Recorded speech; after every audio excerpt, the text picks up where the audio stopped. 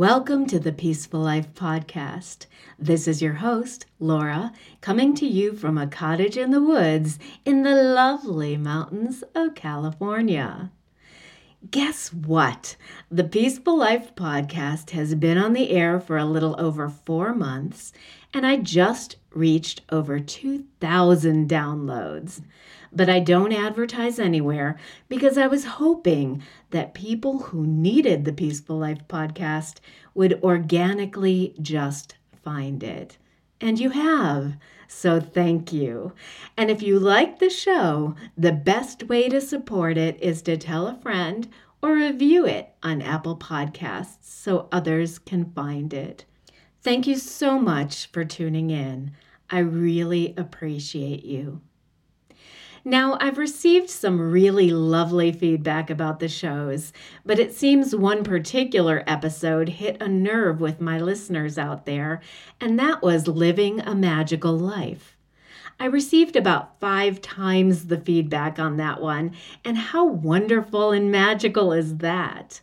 So here are a couple of my recent messages that I'd like to share with you. Dear Laura, I can so identify with what you said about the magic in your life. So many happy coincidences have happened to me, and because I'm Christian, I attribute it to God blessing us. One happened when my daughter was a little girl, about 4. We didn't have a lot of money back then, as my husband had just lost his job. One Saturday, my daughter and I watched a Shirley Temple movie, and she was completely obsessed. She wanted to be just like her. She kept saying she wanted a Shirley Temple dress, a Shirley Temple dress. I looked at the dress, and it was checkered with a big white bib and a bow at the neck. Since the movie was in black and white, I really couldn't tell the colors. Well, I never promised anything because I really couldn't afford new clothes back then. In fact, I got all of our clothes at thrift stores. Plus, that dress was 70 years old. But the next time I went to Goodwill, there it was, a Shirley Temple dress in my daughter's exact size, just hanging on the kids' rack. It was almost an exact replica of what was in the movie. I think I spent all of $5 on it, and my daughter was so happy. As soon as she saw it, I didn't even have to say anything. She shouted, "My Shirley Temple dress!" Anyway, that was my story, and thank you for reminding us that there is magic in the world. Sincerely, Marianne R. Oh, thank you for writing and telling that story, Marianne. That is so lovely.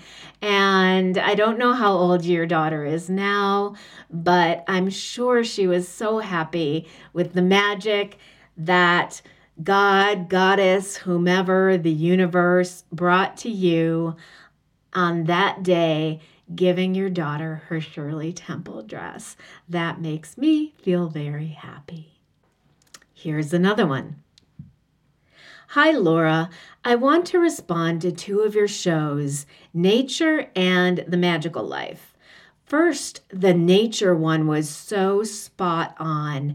I had just started to make time in each day to get out and just take a walk. I work from home and often spend 8 to 10 hours at the computer a day. Ever since I started taking a break and walking in the middle of the day, I've become so much more productive and happier, and I don't burn out at the end of the day. I make sure to do the 5 senses exercise about breathing, smelling, watching, listening, and sometimes I'll take along my lunch and just sit and observe the world around me. It's unbelievable how much I needed this in my life, and I encourage everyone to do it. Secondly, about magic. I often find things in my house that aren't mine. They just show up out of nowhere. Sometimes it's money, sometimes jewelry. I found a pearl ring once just sitting on my kitchen counter. So strange because I live alone. But the weirdest thing is sometimes these things go away too. I wore the pearl ring for about a week, until one day I noticed it was gone from my finger. It had disappeared as mysteriously as it had appeared. I never have told anyone about this.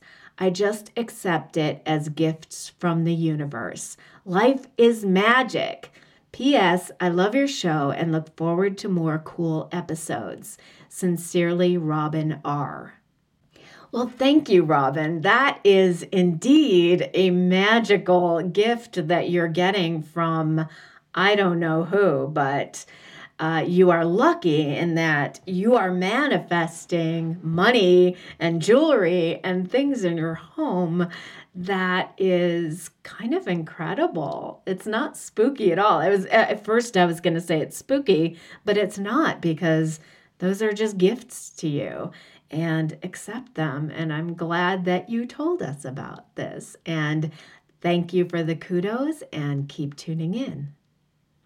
And here's a really cool feedback message that I got from a woman named Caroline. Dear Laura, when I heard your episode about living a magical life, I had to share my story about something that was unexplainable. I had inherited my grandfather's house in rural North Carolina, where I had spent many happy summers as a kid. My husband and I were taking some time to fix it up last year when a guy just showed up in a truck with tools and asked for work. His name was John. He seemed really familiar to me, but we had never met before. We really didn't know many people in that town.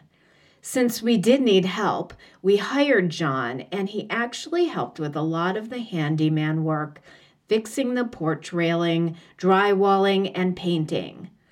But I couldn't shake the feeling that he was familiar. Then one day, I was pulling weeds in the front yard, and John was taking a break. He was sitting on the steps with one foot on the ground, one on the first step. He had a transistor radio, remember those, where he was listening to some baseball game, and a can of Coke sat next to him. I gasped. My husband came up to me and was like, "What's wrong?" I pointed to John and said, "I have a picture of my grandfather in that very scene." Oh, I just got chills reading that. I realized that John reminded me of my grandpa Ted. Even his posture was like my grandfather's, a little hunched over. That night, I dug up the picture in my old photo album and showed it to my husband, and his eyes bugged out. He said, "That is John." I know, right? There was even a radio in the picture and a can of beer, although not Coke. But Grandpa had one foot on the ground and one foot on the first step, just like how John was sitting that afternoon. It was so weird. I don't know if Grandpa Ted sent John to us to help fix up his house, or if it was him, who knows, like reincarnated. All I know is that it was a magical moment in my life. Sincerely, Caroline D. Well, I still have chills from that story. I think that is incredibly amazing. And in my world, I would say that John was the reincarnation of your grandfather, and he came to help you fix up his own house. But that's just my belief system. I'm glad you recognized it as magic in your life, and I hope that you continued to be kind to John and envelop him in your life. So thank you for listening to my second listener mail episode. I really want to reiterate that I appreciate each and every listener out there. You are incredible human beings. I love getting feedback. So if you have a minute or two, drop me a line at laura@thepeaceful.life. Tell me your stories. Talk to me about the magic in your life or anything else. I'm here and I'm listening. Have a wonderful week and go in peace.